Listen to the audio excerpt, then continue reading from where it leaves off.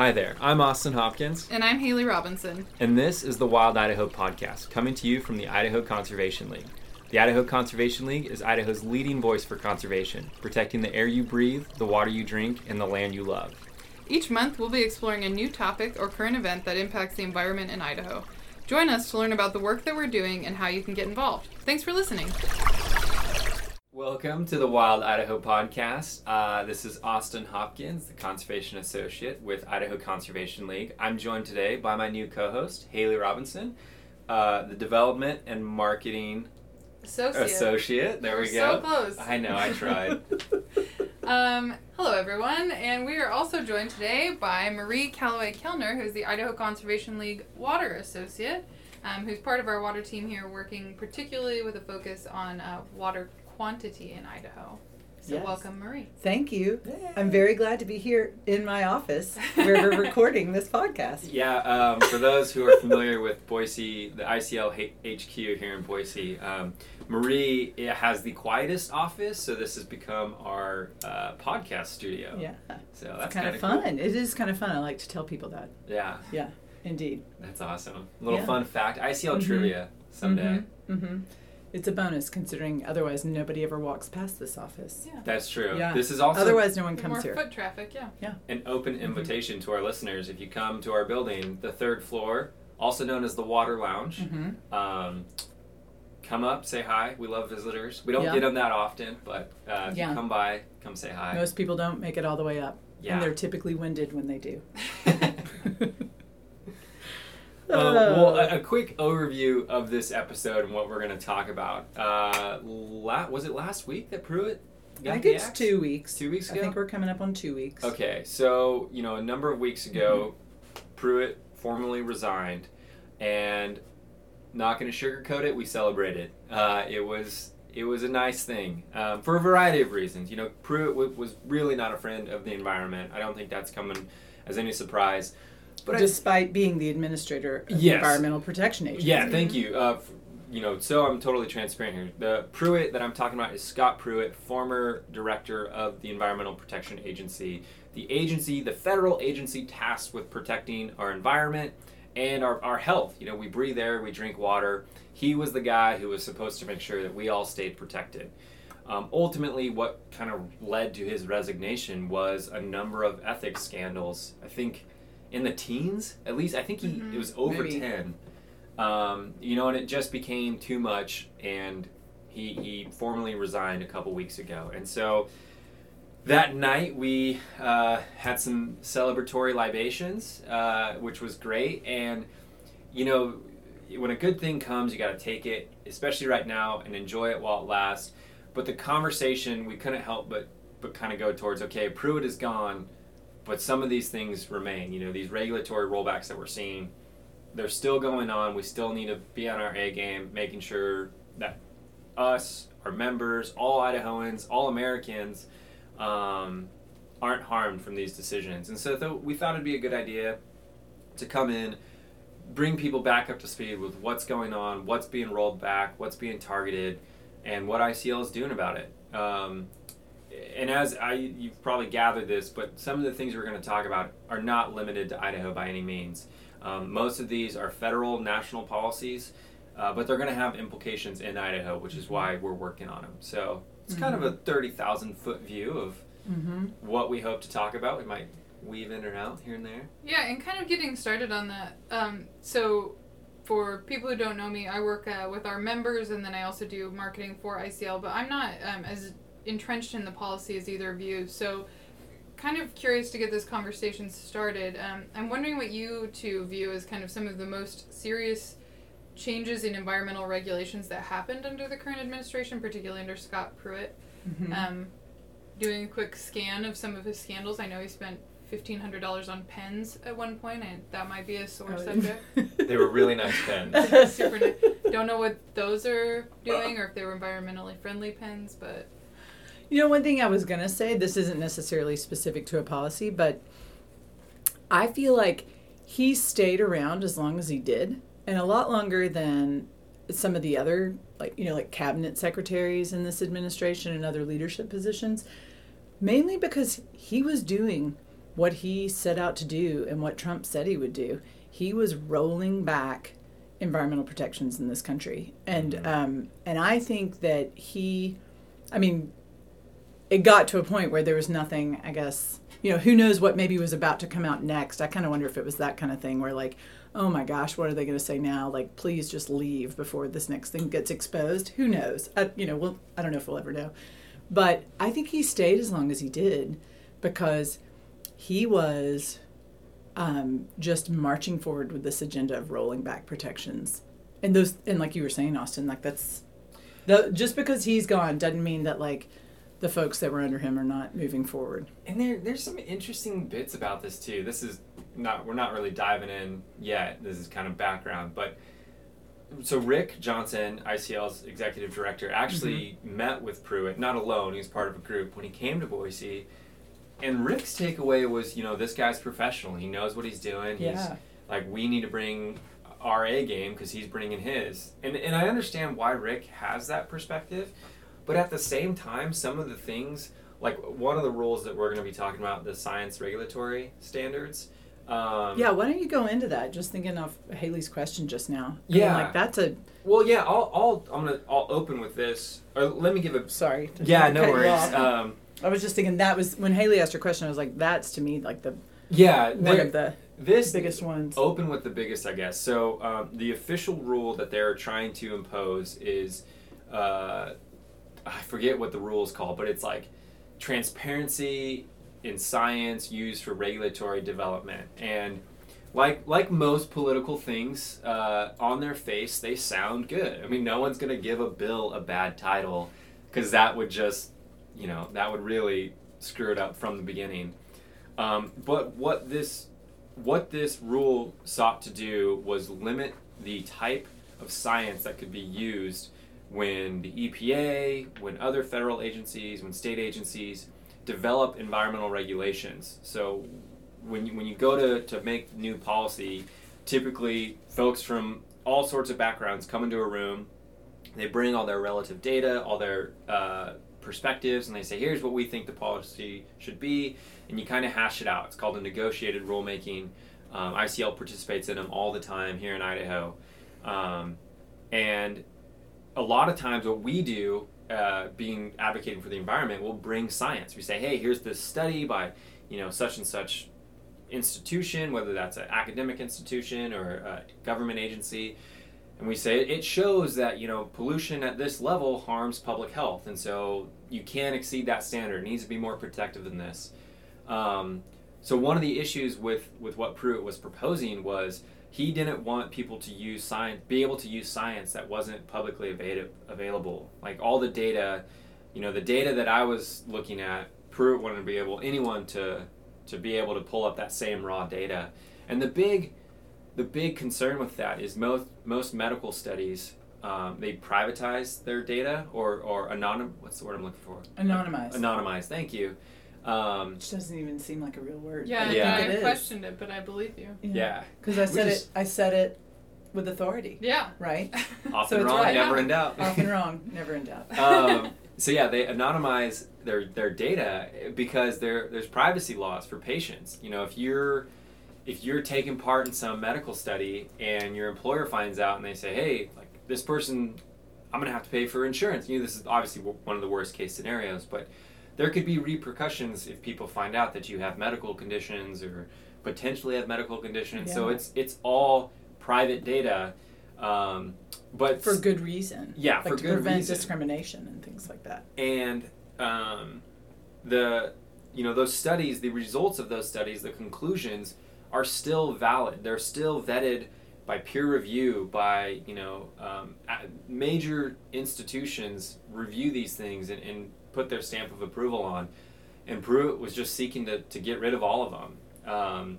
And really, again, on some background, the motivation behind all this is years ago there were two studies. I think they both came out of Harvard, but they were the definitive studies that showed, or some of the first definitive studies that showed prolonged exposure to air pollution led to a decreased life expectancy. So if you lived in an area where you frequently breathed in poor air quality, you lived shorter lives. And these studies have been kind of the foundation for preceding studies, and now they would be gone. You couldn't use those in policy development, which is a pretty scary thing.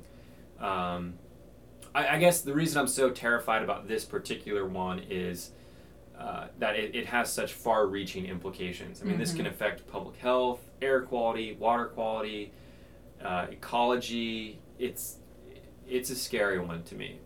And getting back to my first comment, last thing I'll say on this is, when it was noticed, when I say notice, I mean when they put it on the internet and say, hey, people are proposing this change, you have 30 days to comment on it, which is required by law, they didn't do it right. They didn't have a long enough public comment period. They were supposed to hold public meetings. They didn't have any scheduled. And so it's on one hand, you have this A-team coming in and rolling back these regulations, and on the other hand, it's the JV squad who, they're noticing things wrong. I mean, just the actual procedure, they're really screwing up. So it's just an interesting time. You're right, that's so interesting. I hadn't really thought about it in that perspective, especially since Rick got to meet Pruitt and sit around the table in that conversation, and hearing his perspective on this guy's serious and a pro, but then to look at sort of the bumbling behind the scenes of how they're handling it as far as procedures concerned. Yeah, and maybe it's just because they're in such a rush to get it done. Maybe. Who knows? And they're understaffed. Yeah. I mean, I think that I'm not saying this. I won't say this with the same authority as Anonymized because I'm not sure, but it is my understanding that there's still hiring freezes at many of the agencies. Wow. 2 where, years in, right? I think we still don't have a director of the Park Service. Does the BLM have a director? I think the BLM does not have a director. Wow. Yeah, so people that are, that's a huge part of the problem too, is the staff issues, those kind of resources, not having people to do the work. Do either of you, both of you, believe that the staffing issues is a new thing, or is that something that all administrations have struggled with, filling these positions or figuring out how to fill them? It's my understanding that I bet we could go back and find this, but when the Trump administration came in, there was a hiring freeze across the board, and I don't think that that's normal. And then for some of the federal agencies, it's been lifted over time, and for others, it's not. And so as people retire, I mean, it's a purposeful, it's a way to reduce staff. And so I think the argument would probably be there were redundancies and we are going to make things more streamlined and efficient, and this is a reason we can get rid of a lot of these regulations and procedures that we have because they're unnecessary. And one of the ways that we'll make sure that they actually do go away is we won't hire the people to do the work. Those are assumptions, but I mean, I do know there was a federal hiring freeze. And then just in talking to a couple of folks who work at the EPA, who I would not name, but just hearing, morale is not good there. Because I think so many of the working at ICL, we get to work, or working on the policy side in particular, you get to work with so many different colleagues at natural resource agencies, state and federal. And my takeaway is that most folks doing that work got in it because they love the resource that they're working around, or working whatever aspect of it they're managing or whatever in their day-to-day job. A lot of them are scientists that got into it because they're really interested in it, and then now they're at the supposedly pinnacle organization or agency in the United States to protect human health and natural resources, and then just getting it rolled back and seeing their colleagues be not replaced, and I don't know, not having leadership and direction. I think this is a good time to interject too and say sometimes we use, I know myself personally, use the term EPA. Oh, the EPA is doing bad things. The EPA is rolling back regulations. There are some very talented, very dedicated employees at the EPA, and to our listeners, if you have friends, if you yourself, I don't know if this is the case, but if you work at a federal agency, especially those who don't work at federal agencies, if you see someone or someone, give them a pat on the back. They're doing the best they can right now. It's a tough time for everyone. And when we say, the EPA is doing bad things, we don't mean to implicate those scientists or those employees who are doing the best they can in a bad situation. Yeah.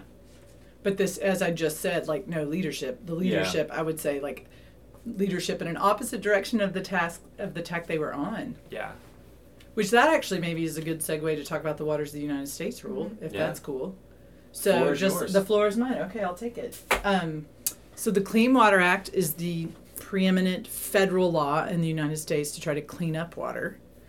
And part of whether you fall underneath the protections of the Clean Water Act is something, it's laid out in something called the Waters of the United States Rule, or the WOTUS rule. And the WOTUS, Austin with this W.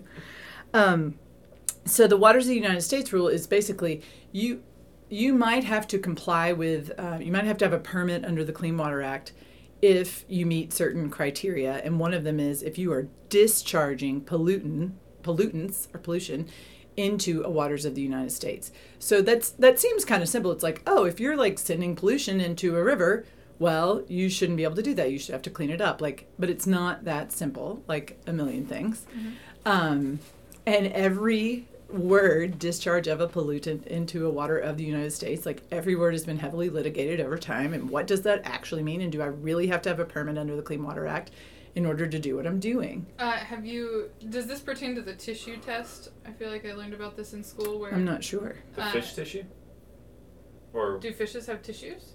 Yeah, like, sorry, I shouldn't interrupt. You mean like a cleanup tissue test? test? Oh, okay. Oh, I don't know the tissue test. I heard, I would have to look this back up too, but at one point, part of the discussion for designating a water of the U.S. was if tissue could float on it, then the puddle was big enough that it was considered a water of the U.S. Oh, I've never heard that. I don't know. I'm going to do a quick Google while do you some continue Googling. on. Do you know that? Have you heard that? No, I've never heard of this. I've never I heard know, either. This is another unsubstantiated claim, but I feel like in the... Say it with authority. Yeah. This is one more unsubstantiated claim. I don't know why I feel like a deeper voice is more authority, but I feel like I heard a story that when they were developing the 2015 Clean Water Rule, someone was like, we need to explicitly say we're not regulating puddles. Mm-hmm. And then someone else in the meeting was like, who's going to think we're regulating puddles? And then that's what I think the argument was, like, what's the size of this puddle and, like, anyway. Yeah. And so, ultimately, like, maybe the 2015, like, at some point, this is what I've heard, is at some point, like, there was actually text in the Clean Water Rule that said, we are not coming after your puddles, or something like that. And, and it got nixed. And people were up in arms on multiple sides. So the Clean Water Act was established in 1972, but then over time, different rules that administer it were promulgated. Vocabulary word for the day. Rule being written and put out there and adopted. We're an educational podcast. So the waters of the United States, like the definition of what is a water of the United States, has evolved over time. But like in so many things, you can't contemplate every possible scenario ever, and it's probably not good policy to list every possible scenario ever in a rule. But at any rate, multiple times this question of should this area have to have, or should somebody or an entity or person have to have a Clean Water Act permit in relation to discharging something into this water of the United States or not? Is it a water of the United States or not? And that question went up to the United States Supreme Court multiple times. And each time the U.S. Supreme Court said, this is ambiguous. We don't know for sure. And Congress, we really wish that you would take a look at this and give us a better rule of what is a water of the United States. And so that's what happened in the Obama administration. And that's where we end up with what is known as the 2015 rule, which was a new and updated and amended definition of what is a water of the United States. And it came after several years of meetings and rule draftings by experts in the field, and then lots of public comment opportunities and educational phone calls and things like that, so that people anywhere could learn what it was and be able to submit comment. And the whole public process that that we've adopted in this country for so many things that impact all of us. And so that's what the 2015 Clean Water Rule, or WOTUS rule, was or is the Obama administration's adoption after several years of process of trying to come up with a better definition than we had. And that was really at the direction of the U.S. Supreme Court. And so then what happens is it comes up, and like a lot of things, it's immediately litigated. And there's a stay, meaning it doesn't go into effect, but it doesn't go away. But like the courts get to determine what these different legal questions people were raising about it. And then we have the administration change, Obama into Trump.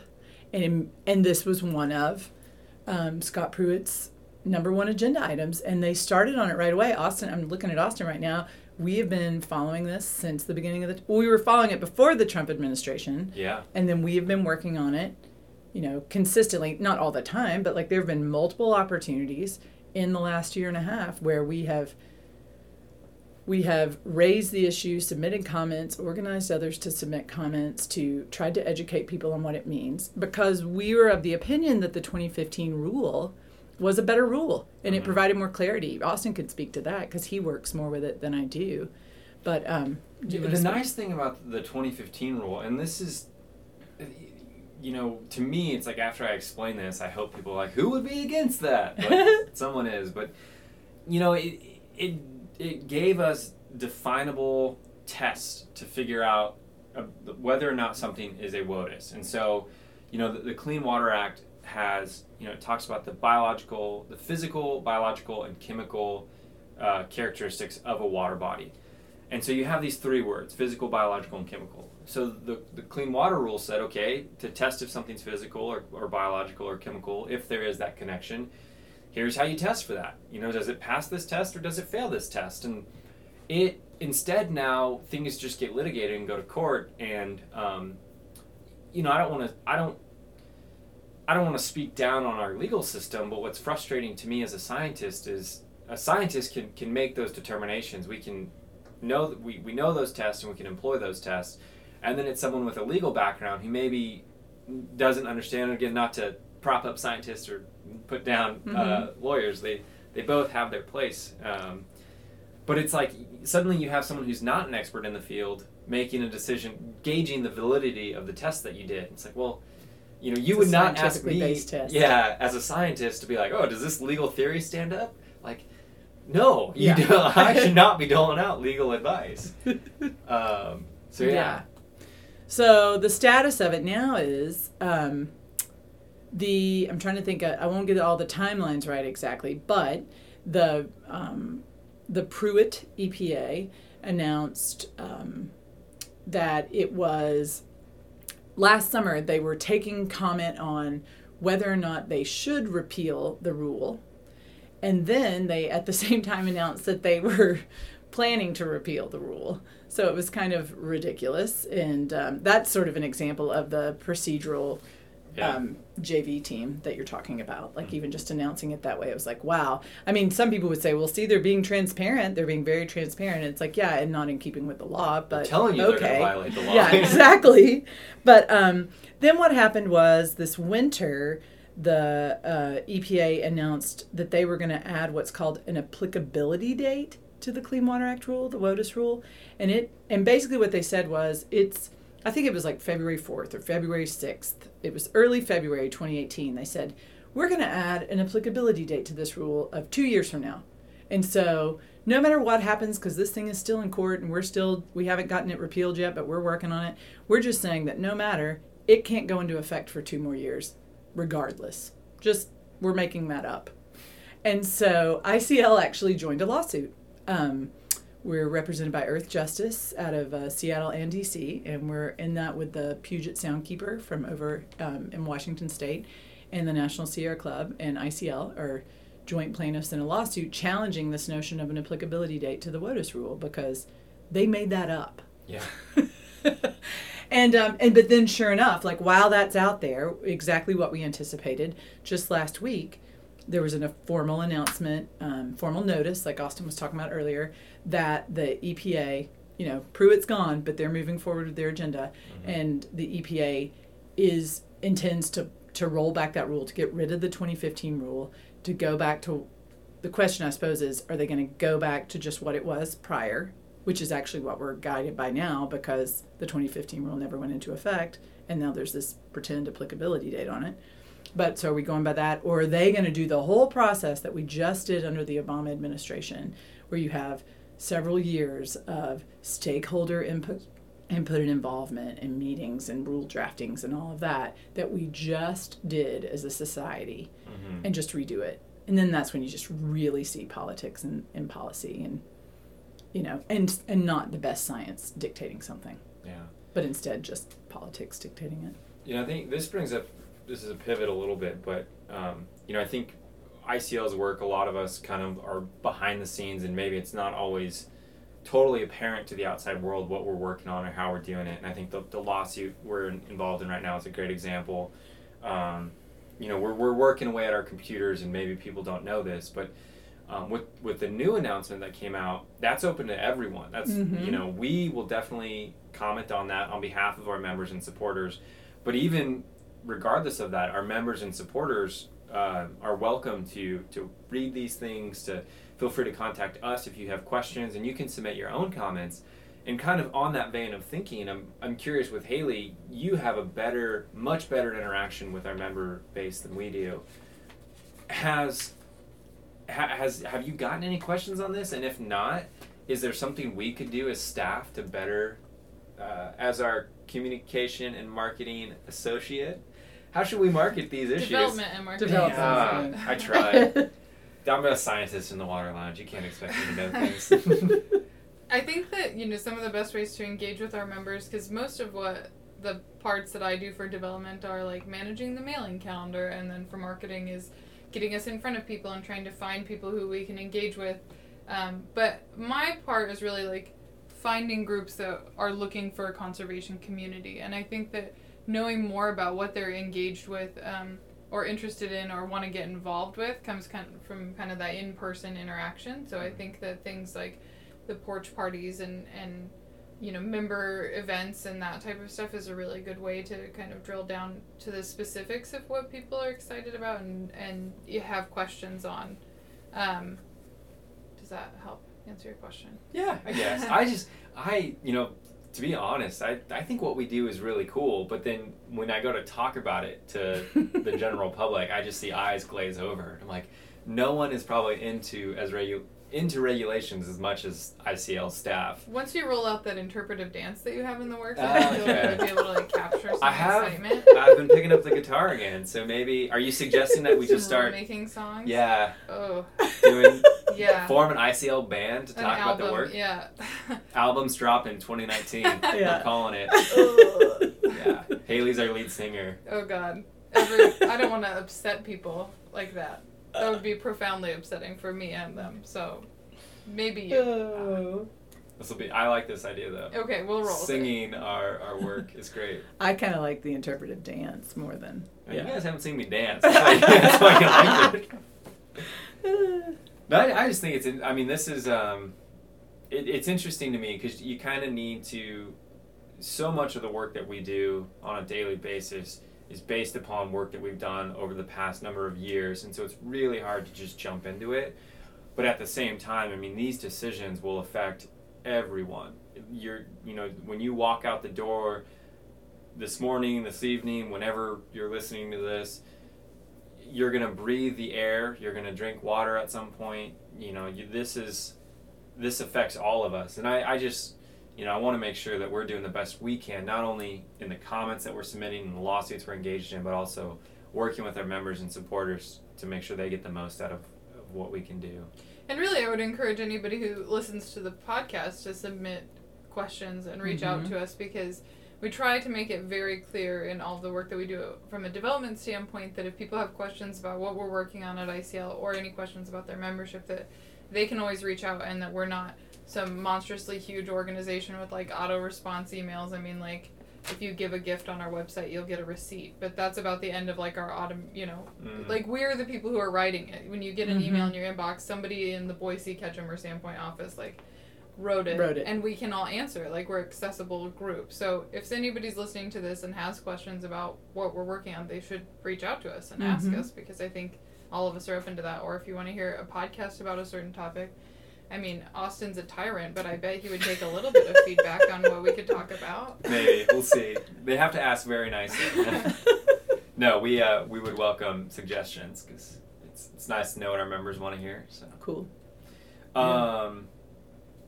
Cafe standards? Yeah, Speak actually, on that really quickly? Or yeah. I shouldn't say really quickly. We maybe have tons of time. I don't know. Yeah, we're coming up on the 30-minute mark, but if we keep going, we'll just turn this into 2 episodes. There you go. Yeah, Marie brought up a good point. I mean, I think the 2 that we just spoke of, the science and regulatory development and the WOTUS rulemaking, are some of the biggest concerns that we have, but that's not to say there's not other rollbacks going on. Another one that we're concerned of, this is especially important here down in the Treasure Valley area, but the CAFE standards, and CAFE stands for Corporate Average Fuel Economy. And so basically this was part of Obama's climate strategy, and it said vehicle manufacturers, the average fuel economy across their fleet had to reach a certain point by certain years. And Obama kind of ramped that up, and he said, hey, this needs to be even more aggressive. And he wanted some of the standards to trick on or flip on earlier than originally was agreed upon. And there's a lot of agreement among the scientific community that's kind of necessary. Air quality and climate changing gases, it's becoming more and more evident that we need to do more now, and we can't keep kicking the can down the road. And so I think similar to the WOTUS rulemaking, Trump's first day and Pruitt's first day, I think this had a target on its back. The interesting thing about this was a lot of the automakers were pushing for this, kind of a change in this. And this is a classic, be careful what you wish for. I think they wanted a relaxing of the requirements a little bit. And Trump said, all right, we're getting rid of them all. And then you saw the same companies asking to relax the standards, to be like, whoa, that's not at all what we were asking for. And that one we've heard a lot of talk, but we haven't seen any formal rulemakings come out. It's been a lot of tracking what's going on, trying to keep up to date with what they're thinking of. This is kind of a side note, but one of the reasons this is so important is because from an air quality standpoint and regulatory standpoint, there's a lot of rules that govern industry. So when you're driving through your town and there's someone who makes whiz-a-ma-dings down the street, they probably have an air permit.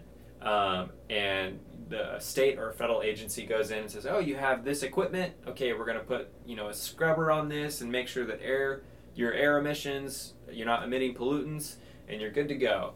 And so we have quite a bit of air permits throughout the state of Idaho. Basically, any manufacturing facility, any major industrial facility has an air permit. What's harder to permit is our transportation sector. So this is, if all of us who own vehicles, we take them to those, well, at least here in Ada and County counties, we have to go get our emissions tested. That's to make sure your car is operating appropriately, it's not polluting more than necessary. But short of that, there's no sort of permitting for vehicles. And so the more gas you're burning, that's the more air pollution you're emitting. And another kind of interesting thing, in Idaho, we don't have any coal-fired power plants within our state's border. So our biggest contributor to greenhouse gases is our transportation sector. So all the cars we have driving around. So all this to say, this CAFE standards is a big one for us. We know transportation, it's a big contributor to air pollution, to greenhouse gases, and it's also one that we can't really get at through permitting. And so we want to make sure that the most efficient vehicles are coming off these company lines and people are buying them and using them and protecting all of our air quality. So yeah, that's another one we've been tracking. I know there's other regulatory rollbacks going on that maybe looking at the time here we'll have to save for a later episode. But yeah, interesting times to say the least. It is. It is. I don't know. So with that, I feel like we should end on a positive note. That was like a downer. So closing thoughts. We should all end with a positive note.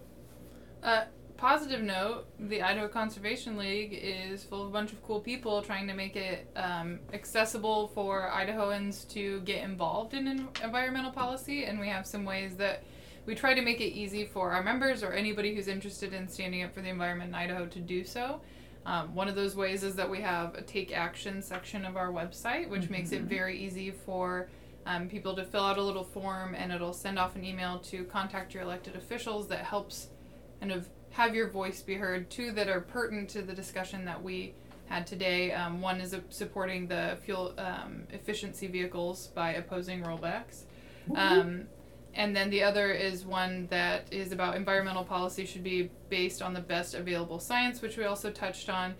So if you're interested in those topics and you want to have a quick and easy way to contribute to the conversation, you can visit our website, go to our Take Action page, and fill those out. Also, anyone who's listening and who's not already a member of Idaho Conservation League, obviously becoming a member is a great way to stay up to date with what we're doing and support our work, and we would value any contribution that you are able to give. We're on social media, of course, Facebook and Instagram. We're at Idaho Conservation League, super easy to remember. And then around election time, of course, getting out and voting is the most invaluable way that you can cast your vote for your... Can you cut this part out and I'm going to say it again? No, we're rolling. We're doing this live. We're doing it live. Voting is the most invaluable way to make your voice heard. And ICL doesn't tell you who to vote for. We're a 501c3, but we have a partner organization called Conservation Voters for Idaho. So when it's time to vote, and if you're passionate about the environment and you need some guidance on who has the best track record, then look up Conservation Voters for Idaho to find out how you can make the most of that. Cool. Good advice. Good advice. Marie, Well, parting thought? I was just going to say thank you all for inviting me to be a part of today's podcast. This is fun. It's fun to be in my office in a different context. Yeah. And when we're recording, this is the podcast studio. yes, Yeah. exactly. So I love that I have this room that can play a dual purpose. It's also a playroom for my daughter when she comes to visit. As you might notice, there's stuff all over the place for her, including her next generation car seat for when she grows into it, because we have no storage in our home. But yeah, it's fun to be here with you guys. Thank you so much. And yeah. Cool. Well, yeah, I'll close this out with just saying, I think it's kind of a bummer to talk about these things sometimes, but it's nice to talk about them. It's kind of a cathartic experience. Mm-hmm. Really appreciate the community you have here, not only the fellow staff, but all of our members and supporters. We can't thank you guys enough. When the going gets tough, we think about those 30,000 people behind us who appreciate the work we're doing, and that really goes a long way. Ditto. So, I totally agree with that. yeah, I love that I feel like I'm a part of a family, being a part of ICL. Not the staff, but being a part of ICL. The way everybody who's a part of ICL, all across the state, and even the folks outside the state. Yeah, absolutely. Are. Well, with that, that's another episode of the Wild Idaho podcast. Thank you guys so much for listening. Next month, you'll hear Haley and I once again talking about something that's going on in Idaho or affecting Idaho. Haley already mentioned this, but this podcast is supported solely by our membership. So to all of our members, thank you guys so much. If you're not a member, go to idahoconservation.org. Click on that little become a member, and we really appreciate all the support from all you folks out there. So thanks again, and we'll talk to you guys. And if you're excited about this podcast, then leave us a review or share it or encourage your friends to listen to it. We'd love to get more subscribers, more people engaged with it, and let us know what you think. If you have any feedback, ideas, we're open. Yeah, thank you for that reminder. So we're on iTunes now, and I think the more reviews we get, the better. So cool. Well, thank you guys so much, and we'll see you next time.